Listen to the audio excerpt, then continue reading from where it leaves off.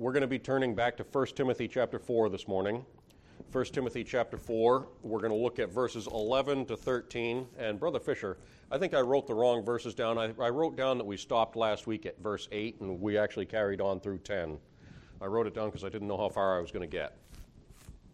But we're looking at verses 11 to 13 this week.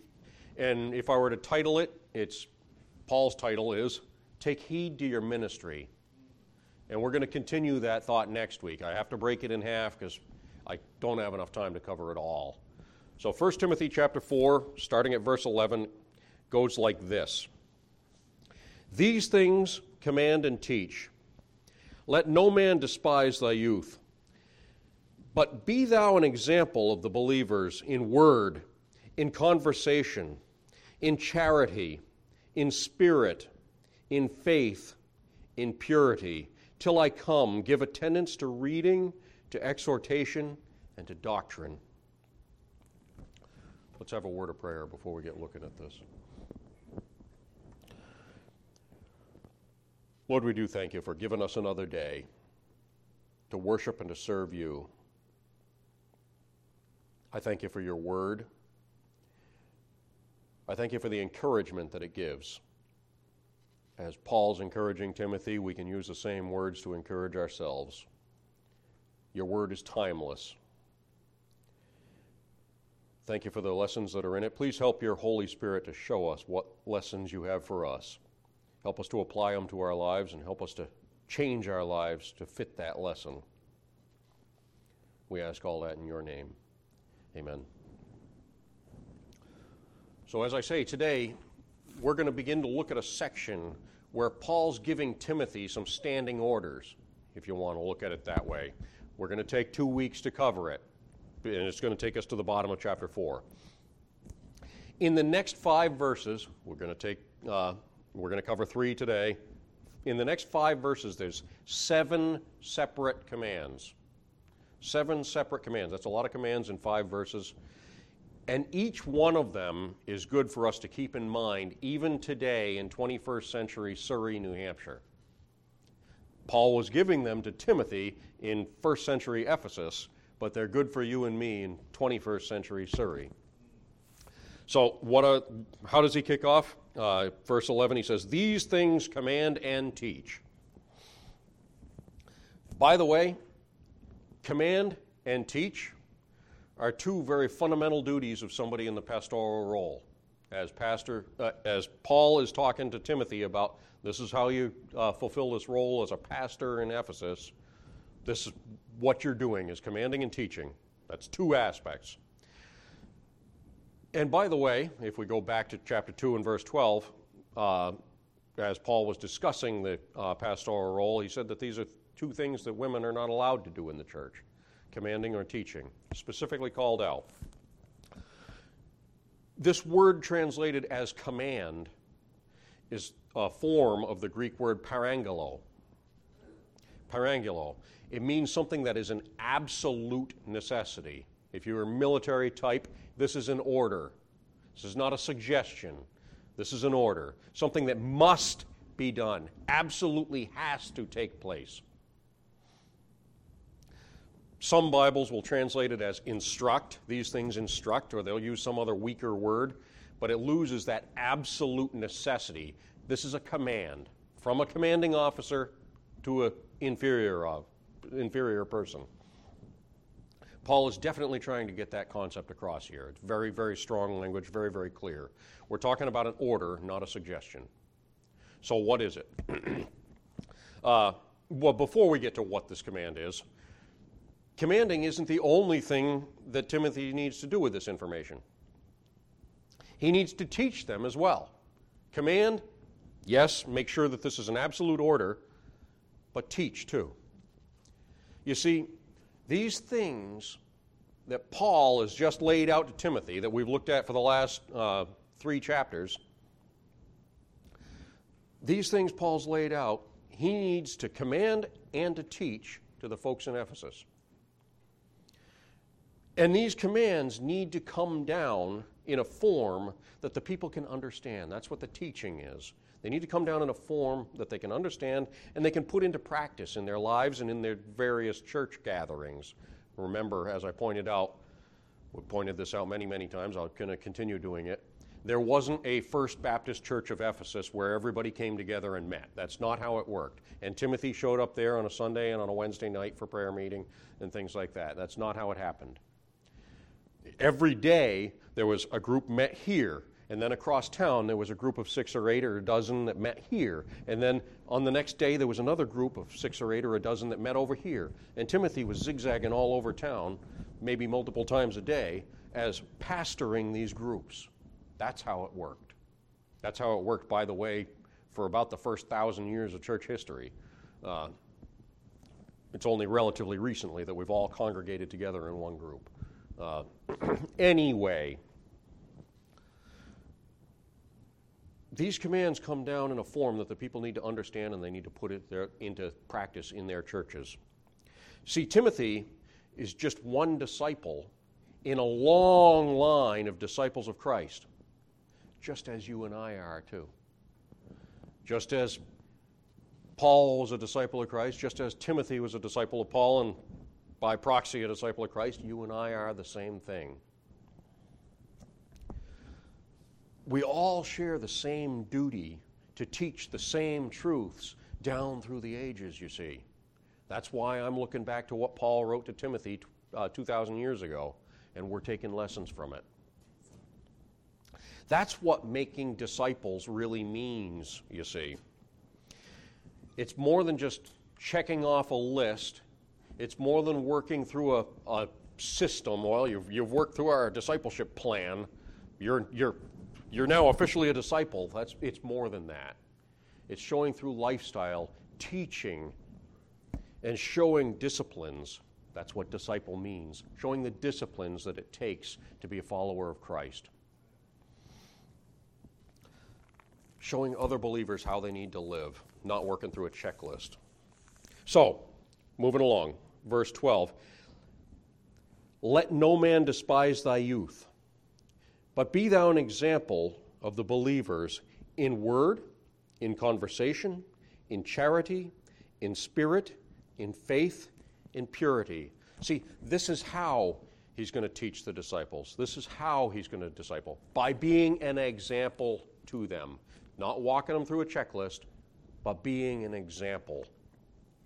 See, Paul's making this absolutely clear. He gives 2 more commands here in verse 12. The first applies to him personally regarding some people's perception of his age. Let no man despise thy youth, he says. Now, Timothy, at this time, is probably in his early 30s. I did some simple math. He first started hanging around with Paul around AD 50. We see that in Acts chapter 16. I'm not going to back up and look at that. Acts chapter 16, if you want to see when Timothy started hanging out with Paul, about AD 50, Acts chapter 16. Now it's about 65 AD or so, right around there, 64, 65, somewhere like that. So it's about 15 years later. So he's assuming that he started hanging out with Paul around 20. He's now probably under 35, somewhere right around that ballpark. Some people have a hard time learning from some people who aren't of a certain age, right?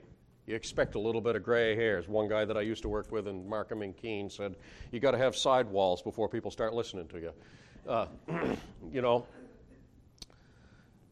Well, thinking about that, by the time Jesus was in his mid-30s, he was dead.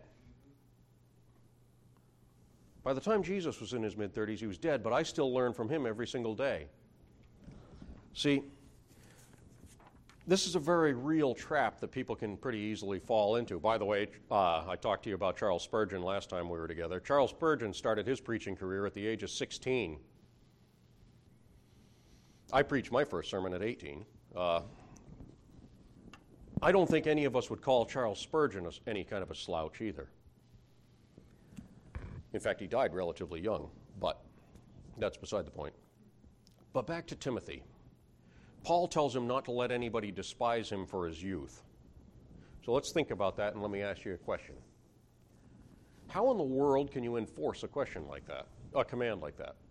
How can you enforce that? Well, don't you despise me because I'm young. You really can't. I can't control how somebody thinks about me, can I? I have no control over what you think of me. So what can Timothy do to enforce this? Well, if we look at the rest of the verse, we kind of see that the point is Timothy is going to earn their respect by his way of living, by his discipleship plan, if you will. That's what we just finished talking about from chapter 11. He lives in a way that people cannot help but to respect him. See, Paul's confident that Timothy is capable of living that godly lifestyle, which is going to make his age irrelevant. Anybody who say, wow, you're listening to that young guy, what does Timothy know? He hasn't been down the road long enough. Yeah, but let's take a look at how he lives his life. That's basically what Paul's saying. See, Paul's actually trying to stir up Timothy's self-confidence here a little bit. So let's look at it. The way Timothy can keep people from despising his youth is by being an example to the believers. Being an example to the believers. The word example here is the Greek word topos. We've pointed that out many, many times. It's topos. And then Paul lists 6 areas where Timothy can be an example of what a good believer looks like. First of all, in word, he says. Be a good example in word. That's logos in the Greek. Did you know that words are important for Christians? What you say, what you write, what you put in an email, what you put in a text, the way we communicate is critically important, especially for a pastor. A pastor is supposed to be one who preaches and teaches, right? How do you do that? Through words. Through words. It's happening through words. The importance of words cannot be overestimated. Words in everyone's life. Your life, my life, all of our lives. That's true whether the pastor's in the pulpit or if he's in his daily walk, picking up groceries. It doesn't matter. Jesus has to say that speech is kind of the barometer of the heart. Remember what Matthew chapter 12, verse 34 says? For out of the abundance of the heart, the mouth speaks. What's in your heart is going to come out of your mouth. If all I'm hearing in your conversation is about football stats and NASCAR rankings and whatever it may be that's coming out of your mouth, I know that that's what's in your heart. But if I'm hearing you talk about how good God was to you today, or ways that you were blessed, and I'm hearing that in all your conversation, then I know what's in your heart. A love for God is in your heart. That's what Jesus was saying. Out of the abundance of the heart, the mouth speaketh. See, Timothy needs to have that purity of heart that David spoke about. Let's go to Psalms. We got lots of time. Psalm 51, particularly verse 10. You know the verse. I'm just going to remind you about it. That's really all I do up here anyway. Psalm 51, verse 10. And you know that's true about any kind of preaching, is it's really not so much about teaching you new things as reminding you things you already know. Psalm 51, verse 10, David says, create in me a clean heart, O God, and renew a right spirit within me. See, David knows that if he has a clean spirit, then the words that are going to come out are going to be clean as well. That's what Jesus was saying. Out of the abundance of the heart, the mouth speaks. So there's a second thing that Timothy can lead by example. We've already looked at in word, in conversation. In conversation. Timothy needs to be an example in conversation. Well, isn't that the same thing as words, Brother Dan? Isn't that the same thing? No. In Old King James English, conversation refers to your conduct, how you live your life. It's not so much conversation. Our conduct as Christians ought to be exemplary. Not good. Well, he's a pretty good person. No. Ought to be an example of, no matter who you are, that is an example of somebody that we should live for. That's how we ought to live our lives. And that should be even more true in the life of a pastor. It should be true in all of our lives, but it should be even more true in the life of a pastor. They need to be blameless in their conduct. We've already seen that, chapter 2, chapter 3. I'm not going to beat that. Then he moves on, and he gives another area. In charity. That word, by the way, is agape. Timothy needs to show that self-sacrificing love that God has. That's what agape means. I give up part of myself because I love you so much. It's not about what I want to do. In fact, it may be what I don't want to do. But it's for your benefit. Again, this ought to be true in the lives of all Christians, just as Paul wrote so eloquently about in 1 Corinthians chapter 13. Don't make me read that either. You're familiar with it. Go ahead and look at it yourself. 1 Corinthians chapter 13. You want to see what agape love looks like? There it is. Fourth aspect. In spirit. Now, I got to tell you right up front, some Bibles leave that part right out. And there's absolutely no reason to do that. If it's missing from your Bible, there was no reason for spirit to not be there. It's in every text that's out there. Christians certainly ought to be exemplary in their spiritual lives as well, hadn't they? Pastors, again, should be even more so. They ought to be spiritual, right? Remember, we are what the world is looking to for spirituality, whatever they may call it. Even if they don't know what to call it, they may not even realize that what they're looking for.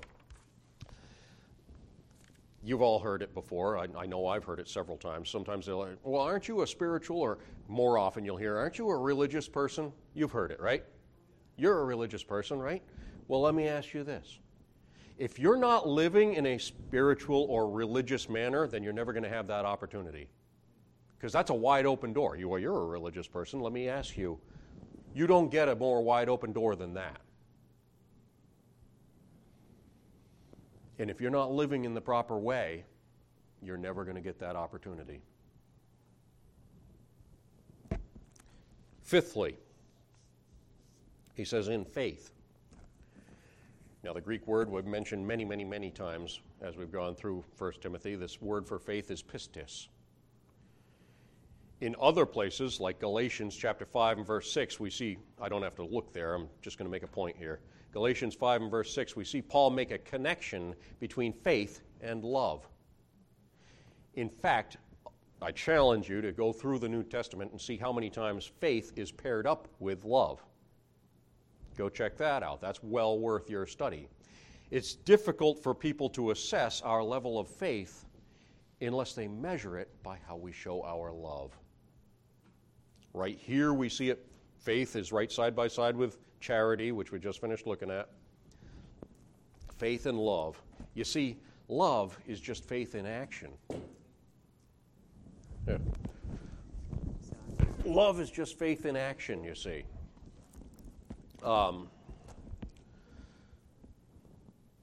If you aren't a self-sacrificing, loving person, then I know that your level of faith is pretty low too. Only by being a faithful follower of Christ are you going to show that self-sacrificing life with any consistency. Faith and love are paired together. They always are. And sixth, in purity. The Greek word here is hagnia. Hagnia. And we'll see this described in more detail. Hang on to that word. We're going to look at it again when we get to chapter 5 and verse 2. We're about to get there in probably 2 weeks. So think about hagnia. If you want to look at purity, you want to do a study of purity, we're going to be talking about that more in a couple of weeks. The purity that's spoken of is almost always used in reference to chastity or sexual purity, hagnia. All of us as Christians ought to live sexually pure lives. All of us, most especially pastors. This is a very real threat, because hardly a day goes by when I don't read in one outlet or another of some pastor being caught in sexual sin. I don't even have to look for it. Hardly a day goes by without me finding it. It's probably the number one killer of pastoral ministries. Probably the number one killer of pastoral ministry. It's something seriously to pay attention to, and it's a good tip for all of us. So, if Timothy is exemplary in all these areas, then he is going to have the respect of other believers in the church. And by the way, that's more what Paul's talking to him. Don't let the people in the church despise your youth. But if you're living that way, you're going to have the respect of the world outside as well. They're going to recognize things in you. No one's going to be able to despise his youth legitimately. Go ahead, Diane. You have something? Yeah. I'm in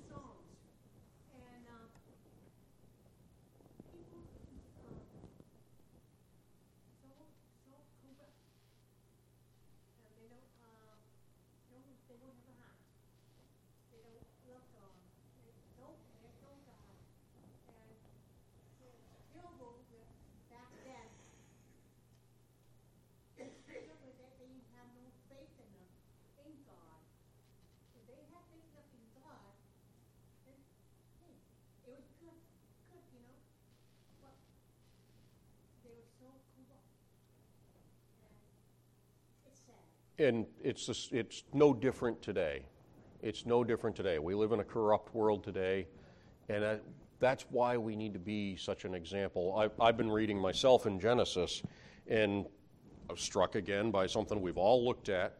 God's looking down at the world. He sees that the whole world's corrupt, like we've just finished describing, just like we see around us today. And God looks at Noah, and he says, and there's a guy who's upright in all of his ways.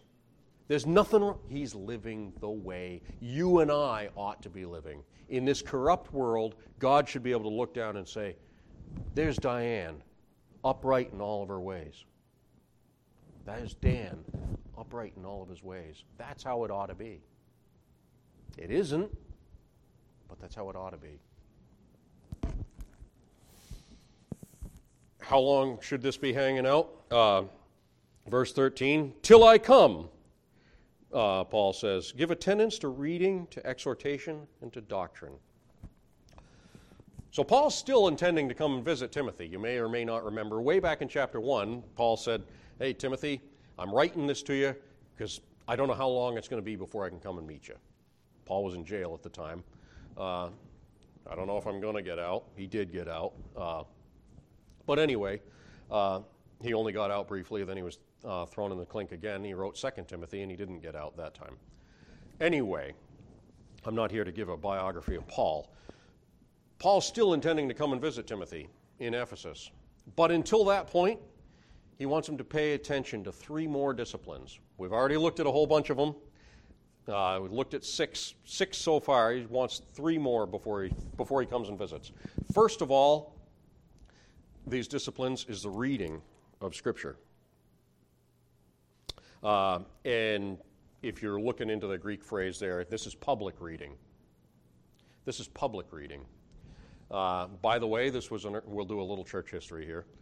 This was an early church practice that came over from Jewish synagogue days, where people would have a portion of the service devoted to just reading God's Word. Just flip it open, and we're going to start reading. They would. It wasn't as random as that. They would have a reading schedule, and they would read a portion. Why? There weren't that many copies of the Bible, for one thing. They were all handwritten. Not until the printing press, which is a relatively modern invention in human history. You've got a Bible, I've got a Bible, we've all got a Bible in our hands. If you don't have one, there's one in the pew in front of you. Grab it. These people didn't have that. The only Bible reading that they got, Diane and I just talked about, she's in Psalms, I'm in Genesis. We've got the privilege of having a Bible. I can go home, I'm going to read it this afternoon. These folks didn't have that. They got their Bible reading when somebody brought the scroll out and said, we're going to read here, and they would read. And they would read for a long section of time. That carried on into the church. They started in the Jewish synagogues. It continued into the church. People would have a portion of the service. They'd read, no preaching, no singing, no, just reading. Just take God's word for what it is. We're just going to read it. Usually, out of that larger passage that was read, someone would preach on a small portion of it. We see Jesus doing that. If you go to Luke chapter 4, verses 16 to 27, that's Jesus' sermon, one of Jesus' only sermons. It's recorded in the synagogue.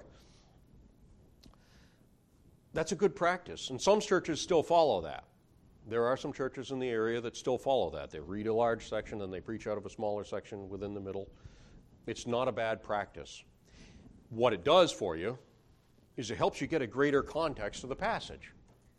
You understand what's happening before and after the section that you're preaching on, and you don't have to have a whole lot of introduction to the preaching. The introduction is the Bible reading.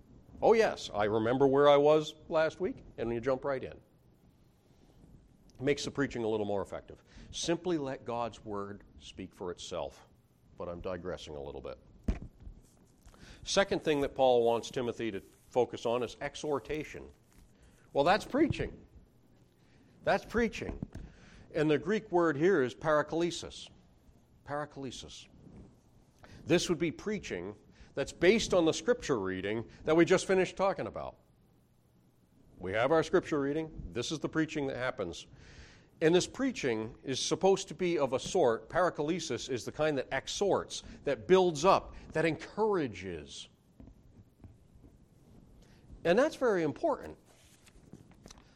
And it's sometimes hard to get, isn't it? Preaching that encourages. Sometimes all preaching does is beat you down when you really need to be built up. I don't know about you, but my daily humdrum work through the week beats me down enough. I don't need any more beating down on a Sunday. I need to be built back up. I desperately need some uplifting. The world beats me up enough. I come here for uplifting. And the third thing that Paul wants Timothy to focus on is doctrine. And that Greek word is didaskalia. Didaskalia. I hope you see that these three things that we've looked at are intertwined. Reading, public reading of God's Word, exhortational preaching, and doctrine. They're so entwined that I would even go so far as to say that they are inseparable. You can't break them apart. Reading God's Word without further instruction is incomplete. And exhortation without doctrine is just a pep rally. We have churches in the area that just do that.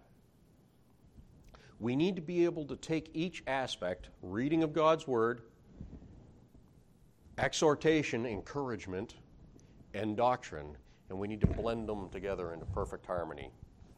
That's what we need to do. No pastor, by the way, can do that perfectly. But the Holy Spirit can guide if we are in tune with Him. And it should all come together in a perfect balance. And that's what Paul needs Timothy to do until he comes to see him. And by the way, it's good advice for all of us. That's where I'm going to break it off. We're going to look at verses 14 to 16 next time. So if you want to study ahead of me, that's where we're going to be. 1 Timothy chapter 4, verses 14 to 16. We'll talk about that next week. If you don't mind, I'd like to close this off in a word of prayer.